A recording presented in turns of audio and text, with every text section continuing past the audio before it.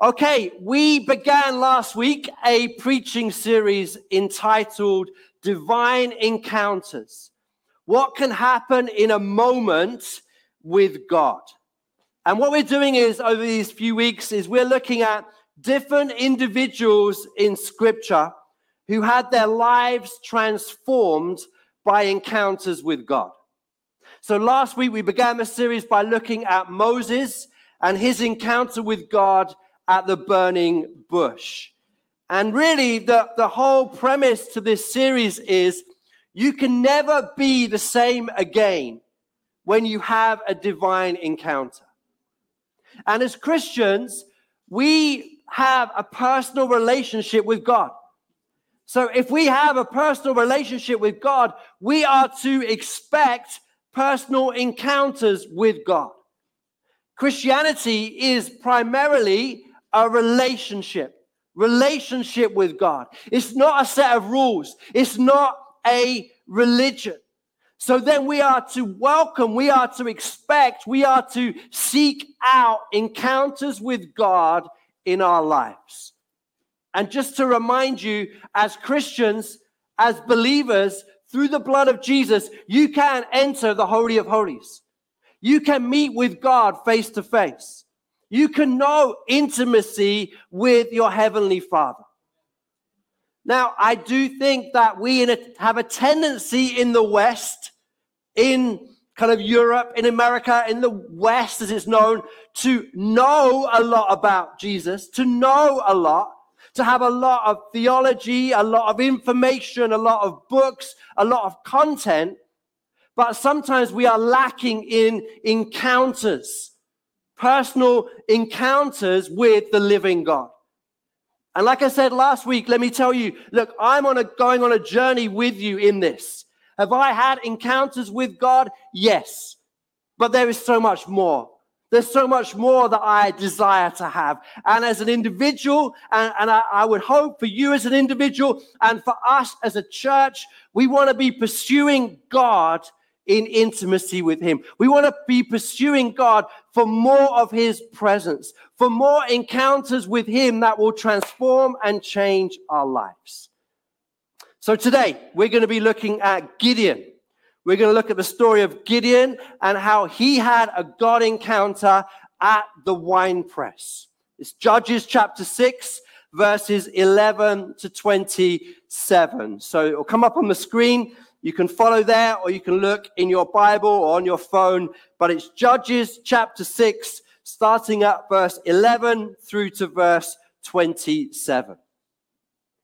The angel of the Lord came and sat down under the oak tree in Ophrah, the one that belonged to Joash the Abiezrite, where his son Gideon was threshing wheat in a winepress to keep it from the Midianites. When the angel of the Lord appeared to Gideon, he said, "The Lord is with you, mighty warrior." "Pardon me, my Lord," Gideon replied, "but if the Lord is with me or with us, why has all this happened to us? Where are all his wonders that our ancestors told us about when they said, 'Did not the Lord bring us up out of Egypt?' But now the Lord has abandoned us and given us into the hand of Midian." The Lord turned to him and said, "Go in the strength you have and save Israel out of Midian's hand. Am I not sending you?" "Pardon me, my Lord," Gideon replied, but how can I save Israel? My clan is the weakest in Manasseh, and I am the least in my family." The Lord answered, "I will be with you, and you will strike down all the Midianites, leaving none alive." Gideon replied, "If now I have found favor in your eyes, give me a sign that it is really you talking to me. Please do not go away until I come back and bring my offering and set it before you." And the Lord said, "I will wait until you return." So Gideon went inside. He prepared a young goat, and from an ephah of flour, he made bread without yeast. Putting the meat in the basket and its broth in a pot, he brought them out and offered them to him under the oak tree. The angel said to him, "Take the meat and the unleavened bread, place them on this rock, and pour out the broth." And Gideon did so. Then the angel of the Lord touched the meat and the unleavened bread with the tip of the staff that was in his hand. Fire flared from the rock, consuming the meat and the bread. And the angel of the Lord disappeared. When Gideon realized that it was the angel of the Lord, he explained, "Alas, sovereign Lord, I have seen the angel of the Lord face to face." But the Lord said to him, "Peace, do not be afraid. You are not going to die." So Gideon built an altar to the Lord there and called it, "The Lord is Peace." To this day it stands in Opera of the Abazarites. That same night the Lord said to him, to Gideon, "Take the second bull from your father's herd, the one 7 years old, tear down your father's altar to Baal and cut down the Asherah pole beside it. Then build a proper kind of altar to the Lord your God on the top of this height, using the wood of the Asherah pole that you cut down. Offer the second bull as a burnt offering." So Gideon took 10 of his servants and did as the Lord told him. But because he was afraid of his family and the townspeople, he did it at night rather than in the daytime. Okay, I want to pick out some things here about divine encounters. Now, we're not going to have time to unpack the whole passage, but I want to particularly look at some things about this divine encounter that Gideon had with the angel of the Lord in a winepress. The first one is this, that divine encounters can happen at any time, even the darkest of times. You've got to understand the context of the story here. The context of the story of Gideon is that it is a desperate and a perilous condition for God's people. That's the time. That's what's going on in the land. If you're familiar with the book of Judges, you will know that there is a cycle that goes on again and again and again in the book of Judges. It's summed up in Judges 21, verse 25. Every man did that which was right in his own eyes, because there was no king in Israel. In other words, in the time of Judges, there was general rebellion in the nation. In fact, 8 times in Judges, it tells us that the people did evil in the eyes of the Lord. And what you have in this cycle that goes on in Judges is there's the downward spiral of the people of Israel doing evil. That there's a moral and a spiritual decline. Then God's people are disciplined. You see, God allows enemies to overrun them and defeat God's people. And then because God's people find themselves downtrodden and oppressed, they cry out to God, and God sends a deliverer, a judge, to rescue them. And that cycle happens again and again and again in the book of Judges. It's summarized here by Judges 2, verses 16 to 19. Let's just read it. This summarizes the whole book of Judges. Then the Lord raised up judges who saved God's people out of the hand of the raiders. Yet they would not listen to their judge, but prostituted themselves to other gods and worshipped them. They quickly turned away from the ways of their ancestors who had been obedient to the Lord's commands. Whenever the Lord raised up a judge for them, he was their judge and saved them out of the hands of their enemies as long as the judge lived. For the Lord relented because of their groaning under those who oppressed and afflicted them. But when the judge died, the people returned to their ways, even more corrupt than those of their ancestors, following other corrupt gods and serving and worshiping them. They refused to give up their evil practices and stubborn ways. They descended into sin. They were disciplined, they were defeated, and then God raised up a judge to rescue them. That happens again and again, 13 times in the book of Judges. God empowers an individual to help God's people in their struggle and in their time of need. And in Judges chapter 6, what the story we're looking at, the story of Gideon, it's all really rather pathetic. Verse 6, we're told that the hand of Midian is prevailing against Israel. And the picture we get in these verses is that the Israelites are hiding away in caves. They're hiding away in dens. They're hiding away in strongholds in the mountain because they're afraid of the Midianites. God's people who are meant to be strong and fearless and the land is theirs, are hiding away from the Midianites. Verse 4 of chapter 6 says that like locusts, the Midianites have descended on the livestock, the crops, and the agriculture of the Israelites. They are destroying everything before them. So this is a dark time. This is a dark time in the time of the Israelites. This is a dark time. Their culture is affected in every way. It is infected. They are hiding. They are struggling. They are defeated. It is a dark time. But it is in this dark time that there is a divine encounter that Gideon has. It is in this dark time that Gideon has the encounter. So let me help you here. 2024 can feel like a dark time. We look on our news, we look on our TVs, there's very real wars going on in different parts of the world as we speak. There's a knife epidemic happening in our inner cities amongst our young people. There's an erosion of family values. There's an erosion of the biblical meaning of marriage. There's the cost of living crisis. There's loneliness. There's all kinds of mental health struggles. There's a darkness that seems to be weighing heavy over our land. But let me tell you, in the dark times, in the darkest of times, be ready for divine encounters. Be ready for God to meet with you. That's the first thing I want to pick up. The second thing about divine encounters is that they can happen in the ordinary and in the everyday of life. So verse 11, where we started, it says, the angel of the Lord came to Gideon when he sat under, the angel of the Lord came to Gideon when he sat under the tree at the winepress. It's all very ordinary, isn't it? It's all very matter of fact. Oh, there was an angel sat under the tree at the winepress.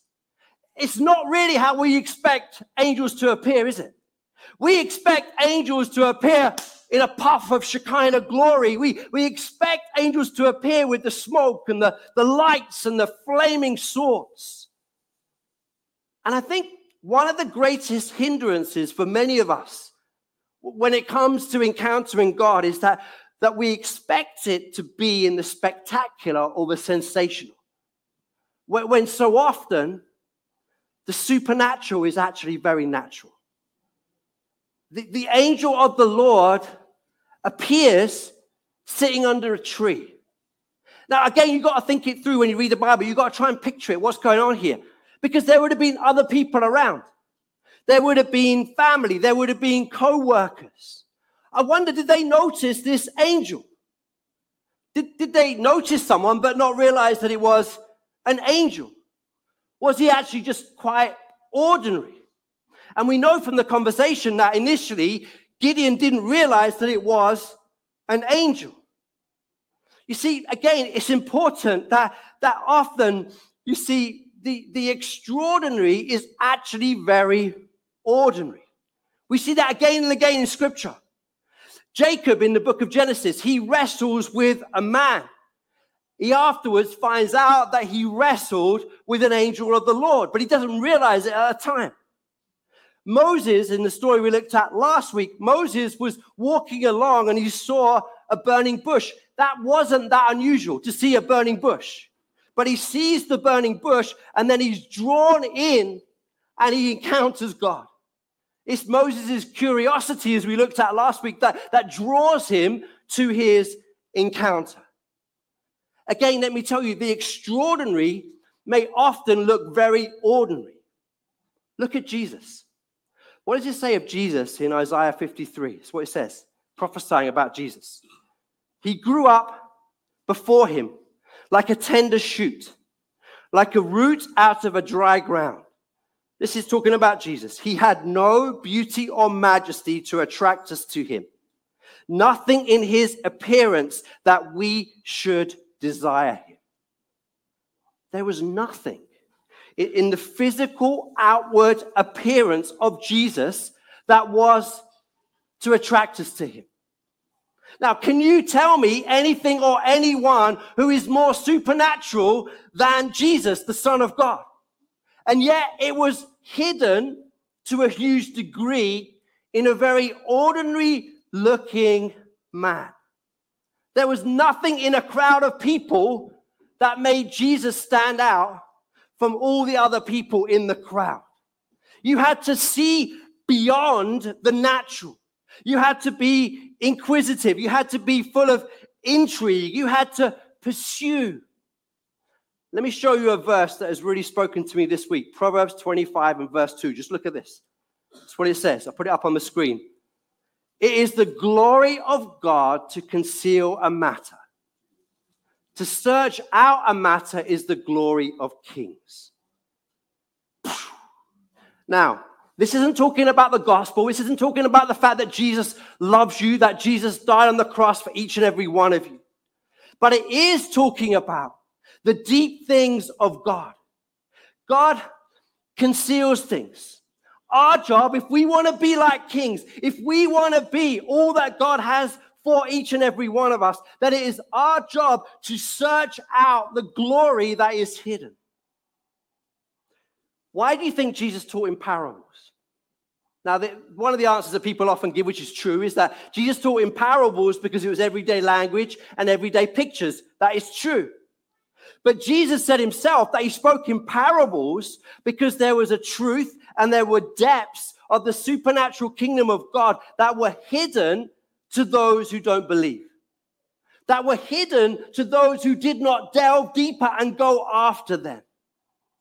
You see, people with hearts for God will probe, they will pursue, they will dig, they will delve deeper. We are to train ourselves, church, to kind of look for God's intervention in the darkest of times and know that God is at work in the seemingly ordinary. God is at work in the seemingly ordinary. So I want to ask you, are you missing things in the everyday? When you're washing up, when you're walking down the street, when you are on the tube even, when you are doing whatever it is that you do for your work, whatever it is, are your eyes open? Are you expectant? Are you inquisitive?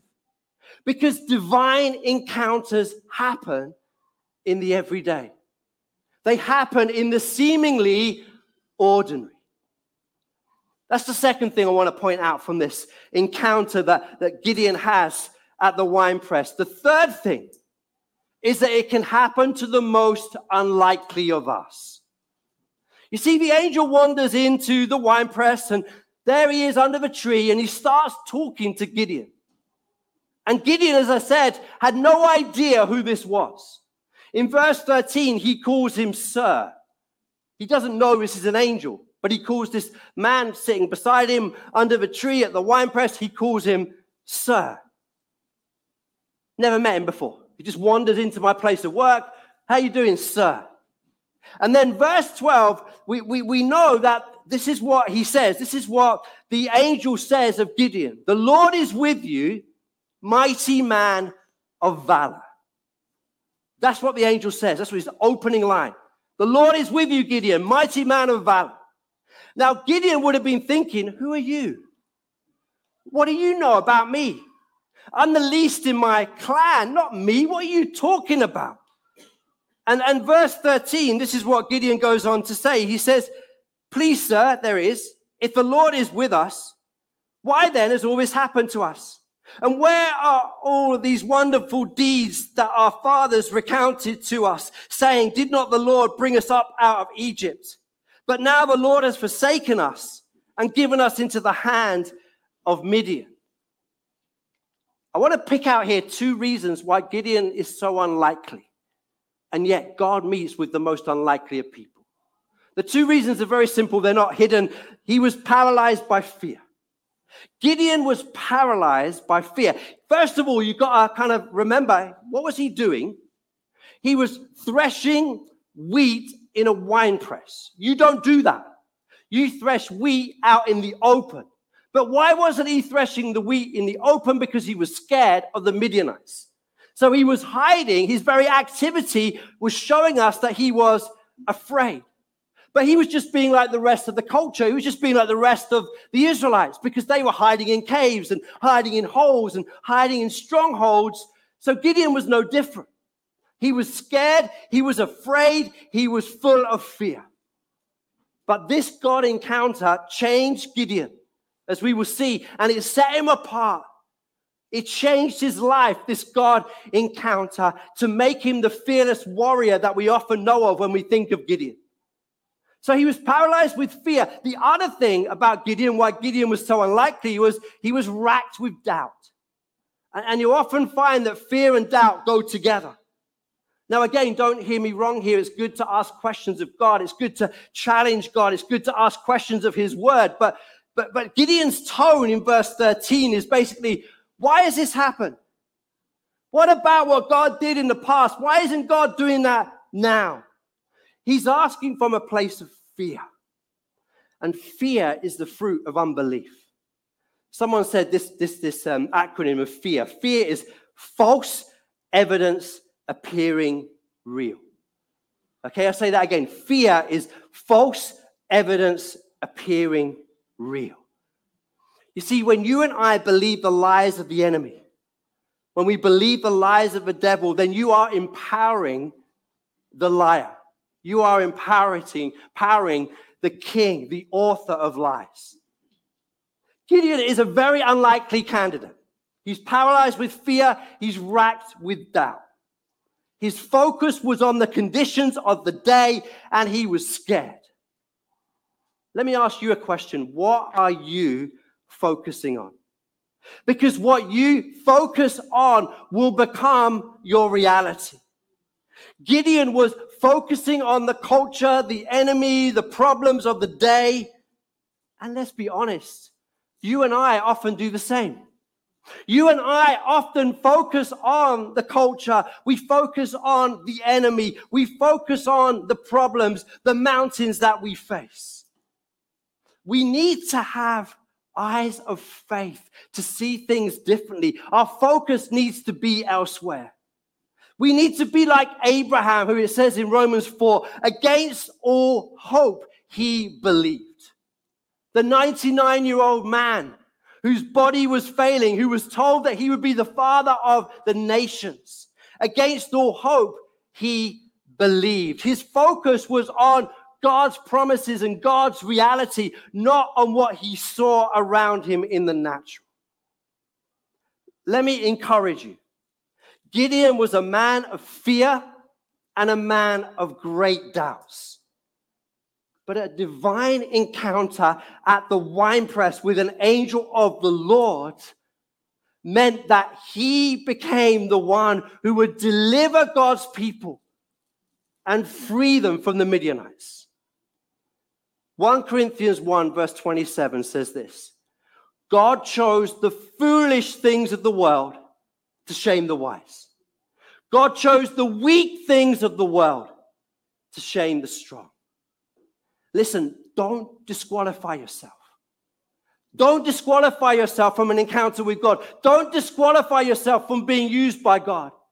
You say, I'm too fearful, Mark. I've got all these doubts. No, look at Gideon. An encounter with God, and his life was transformed, and look what he did. Do not disqualify yourself. Okay, let's move on. Fourth thing about a divine encounter, the divine encounter that Gideon had. And this, I believe, is so important. A divine encounter gives us God's perspective on how he sees us. You see, most of us, even Christians, we disqualify ourselves from God wanting to meet with us. We disqualify ourselves from God using us. But God's perspective is different to ours. Again, verse 12, what the angel says to Gideon, the Lord is with you, mighty man of valor. That is the complete opposite of what Gideon is thinking. That is the complete opposite, in human terms, of what Gideon is displaying. He doesn't think that God is with him. He thinks that he is alone. And he doesn't think that he is strong or mighty. He is fearful and full of doubts. Some of you will know in Rome there is a beautiful sculpture that the sculptor Michelangelo made. It's one of the greatest works of art. It's a statue of David in Rome. And the story goes about this statue that Michelangelo looked at a worn-out slab of weather-beaten marble that no one wanted. And he saw the statue of David. He saw in that huge piece of weather-beaten marble a 17-foot statue that would today be one of the kind of artistic wonders of the world. Let me ask you a question. When you look in the mirror, what do you see? When you look in the mirror, do you look and see a piece of marble? Do you see a slab of useless humanity? Do you see something that is nothing special, that is worthless and that has no part to play in God's plans or purposes? Well, when God looks at you, he sees one who he loves, and he sees one of huge potential. He sees one of whom he speaks promises and truth far beyond what we so often think. It's so important to understand this. I believe today in 2024, at this time in our society, there is a massive identity crisis. And people do not know who they are. Genesis chapter 1 tells us right at the beginning of the Bible that we are created in God's image, in the likeness of God, male and female. We are created. Now, interestingly, Satan immediately challenges that in Genesis 3 when he says, did God really say that? You see, the minute we hear about who we are in Christ, the minute we hear about you are a mighty man or woman of valor, the minute we hear that, we have a little voice that says, did God really say that? Is that really true? And here's what I want to lay before you. This is why I believe this is so important. Most Christians live out of a broken picture of themselves long after they become a Christian. You see, long after you become a child of God, long after you become part of God's family and your identity has been changed by God, you still live out of a broken picture of that identity that you have in Christ.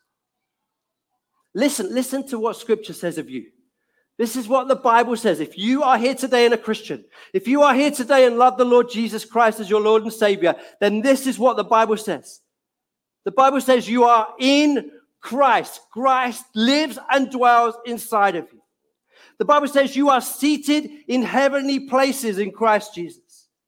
The Bible says you have the mind of Christ.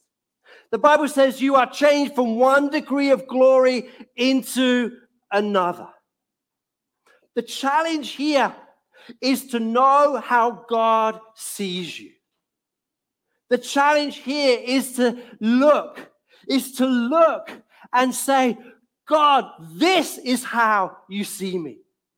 The Lord is with you, mighty man, mighty woman of God. Verse 14, go in this might and save Israel from the hands of the Midianites.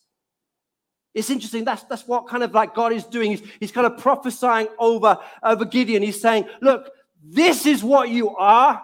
Now go and live it out. Go and free the Israelites from the Midianites.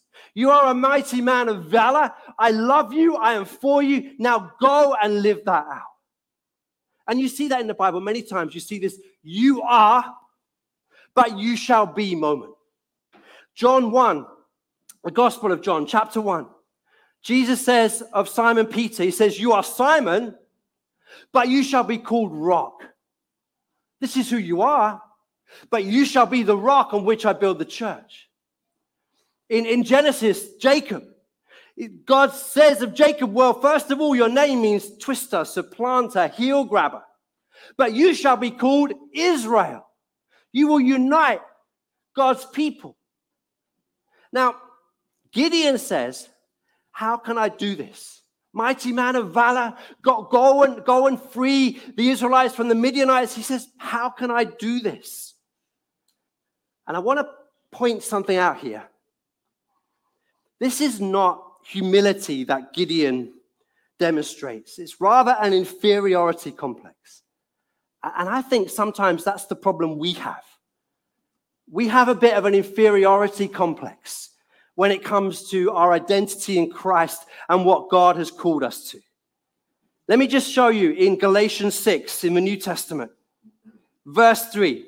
If anyone thinks he is something when he is nothing, he deceives himself. Okay, many of us get that. Yeah, that's it. That's it. Yep, I get that. Don't be what you aren't. Don't be big in your boots. Don't be all proud. No, don't do that. Fine. But what about verse 4 and 5, which follow? But let each one test his own work, and then his reason to boast will be in himself alone and not in his neighbor. For each will have to bear his own load. Oh, so I don't want to be too big in my boots, but you know what? I have a load to bear. There is something that God has called me to that I'm expected to do. Humility is not thinking less of yourself. It is thinking what God says and thinks of you. That's an important distinction there. Okay? Humility is not thinking less of yourself. It's thinking what God says and thinks of you. And this divine encounter changes Gideon because it changes his perspective and it prepares him for the further exploits which are ahead. You can read about it in the next couple of chapters. And again, let me illustrate this from the life of Jesus. Because you think, well, hold on a minute. Does Jesus need to be reminded of God's perspective on him before he goes out and does his ministry? Yes. And if Jesus needs reminding, how much more do we need reminding?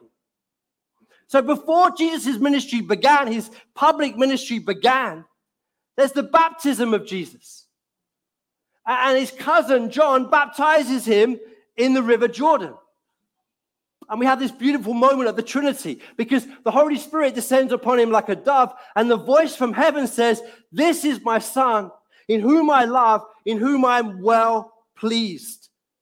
You see, what's happening there is words of identity are being affirmed and spoken over Jesus to affirm him as God's Son, to affirm that he is loved and accepted. Remember, before he's done anything, he's not committed one miracle yet. He's not preached one sermon yet. But he's been set up for his ministry to come.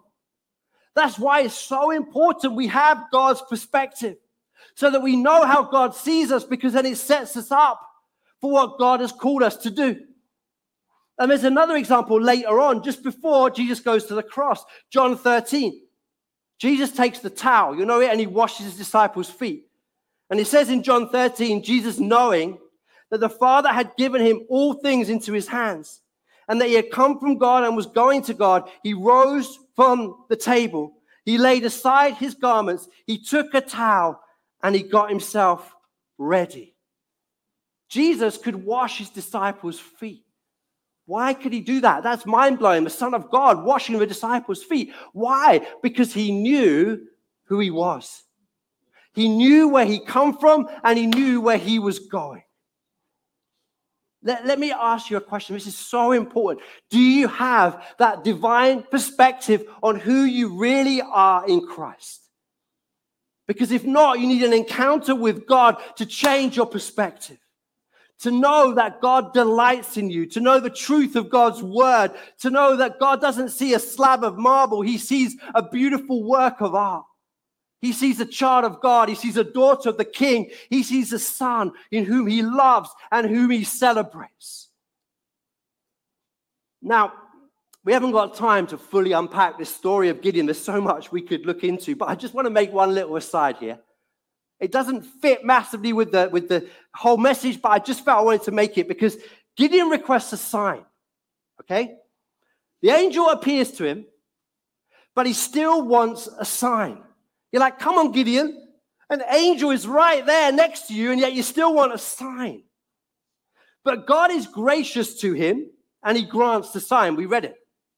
But if you go a little bit further into chapter 6, verse 36, there's what you would probably know when you think of Gideon and a sign, when he puts out a fleece. And he says, God, would you make the fleece wet and the ground dry?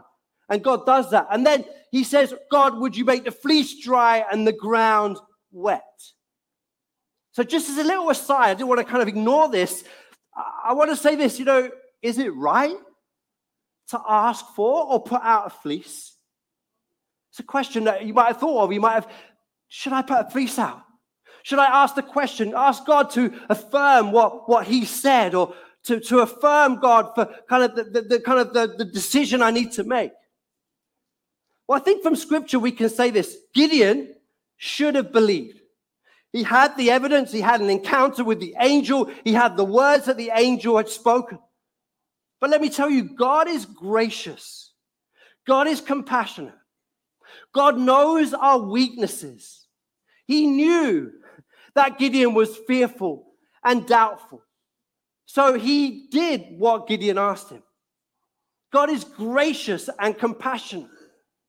And Mark chapter 9 sums it up best for me. Mark chapter 9 is the story of a man coming to Jesus, and he asked Jesus to heal his son. And Jesus says, all is possible if you believe. And the man says, I believe, help my unbelief.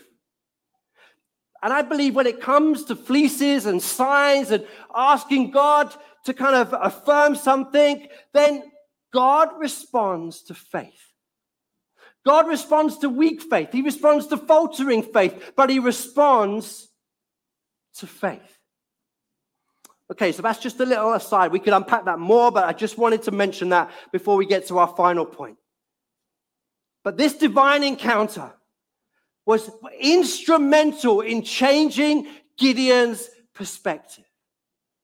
My prayer for you today is that your perspective of how you see yourself, your perspective of how God sees you, is transformed by an encounter with God. Final point. Divine encounters give us what we lack. Verse 23. God gave Gideon what he lacked. But the Lord said to him, verse 23, peace be to you. Do not fear. You shall not die. Gideon was fearful. He was full of doubt. He was full of unbelief. He had an encounter with God, and God gave him what he lacked. When we encounter God, he gives us what we lack. Remember Moses last week, Moses and the burning bush. God reveals himself to Moses as the great I am. I am. That's who God reveals himself. But that statement, the great I am, it's almost an unfinished sentence. It's almost a sentence that you can kind of add onto what you need. So think of it like this. Abraham.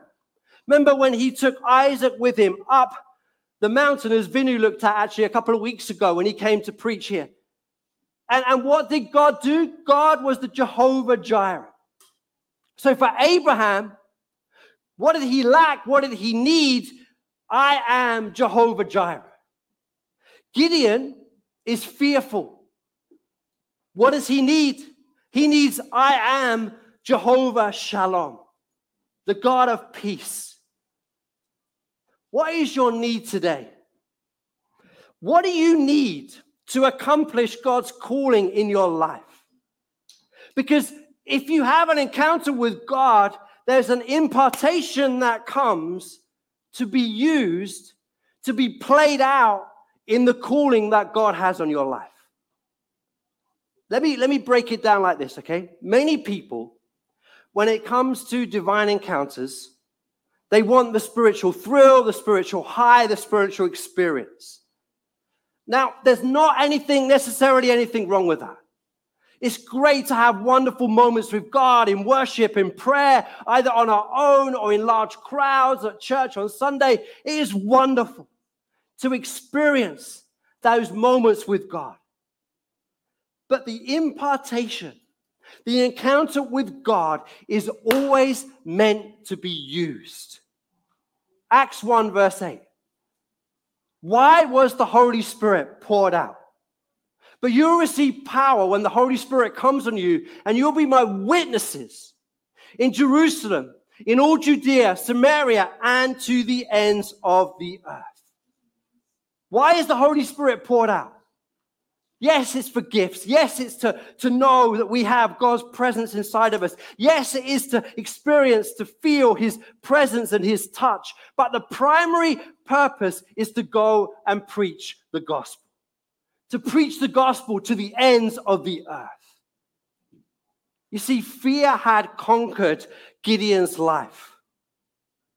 God asked Gideon to act. He asked him to act. He asked him to put into practice the impartation that he had received.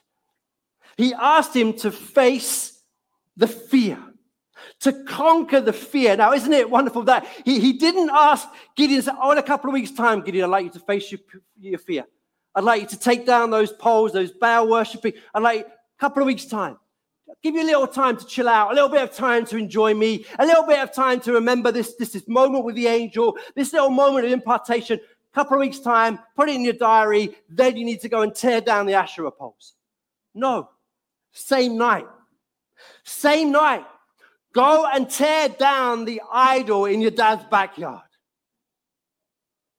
And let me tell you, God will give you the impartation. God will give you the peace. God will give you the power. But he will then ask you to walk that out. He will then ask you to live that out day by day. The only way that the fear in Gideon's life was conquered was through continued step-by-step obedience. The great warrior that we think of when it comes to Gideon, 300 men who defeated the whole armies of Midianites, that was lots of little steps of obedience, lots of little steps of conquering fear to that moment when Gideon and the 300 men defeated the Midianites. And the first step was, okay, you've met me. You've had an encounter with an angel of the Lord. You've had God's perspective spoken over your life. Right, now, go and tear down that horrific thing in your dad's backyard. Go and obliterate it. Go and tear it down. That's the first step of putting into practice what has happened in this moment. I mean, there's loads, but it's what happened at night because he was afraid. But he did it. He was fearful, but he did it. He did it at night, did it with a few mates. I can't do it on my own. Guys, come with me. He got all his buddies, rent a crowd. He got them. And right, come on, let's go and do it. We'll take it down. He did it at night. He did it with a load of other people, but he still did it. Faltering, fearful, knees knocking, but he did it. Yeah, and that was the beginning. That was the beginning of those steps of obedience, of overcoming that fear, of becoming that great warrior who was Gideon, who set the Israelites free from the Midianites. I love it in verse 34, chapter 6. It says that the Spirit of the Lord came upon Gideon. In the kind of Hebrew, it has this sense of it clothed him, like this jacket, it clothed him. The Spirit of the Lord clothed Gideon. So then he could fight the battles because he was clothed with the power of God. Listen, God can deliver you from fear. You have an encounter with him.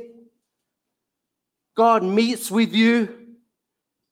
Then he will say, right, you've had the encounter. Now go and take a step. Go and take another step. Go and live it out. Go and work it out. God gives us what we lack in that divine encounter, but it is for action. It is for being used. It is for God setting you free from things that ensnare you. It is for God making you all that he intends you to be. It is for God living out the calling that is on your life. So let me kind of bring everything together bring all of this together that we've looked at in the life of Gideon.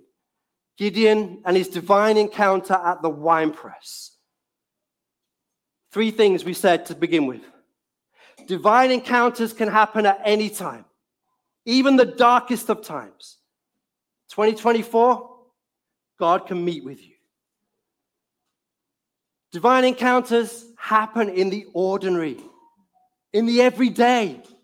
Let's be looking out for them.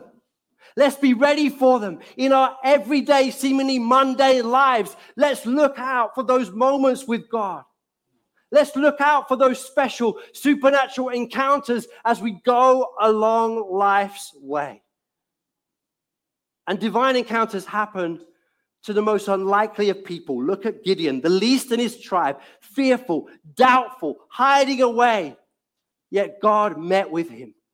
I don't care who you are. I don't care what your background is. I don't care what you have done. You are not disqualified from God meeting with you. No one is disqualified from God meeting with you.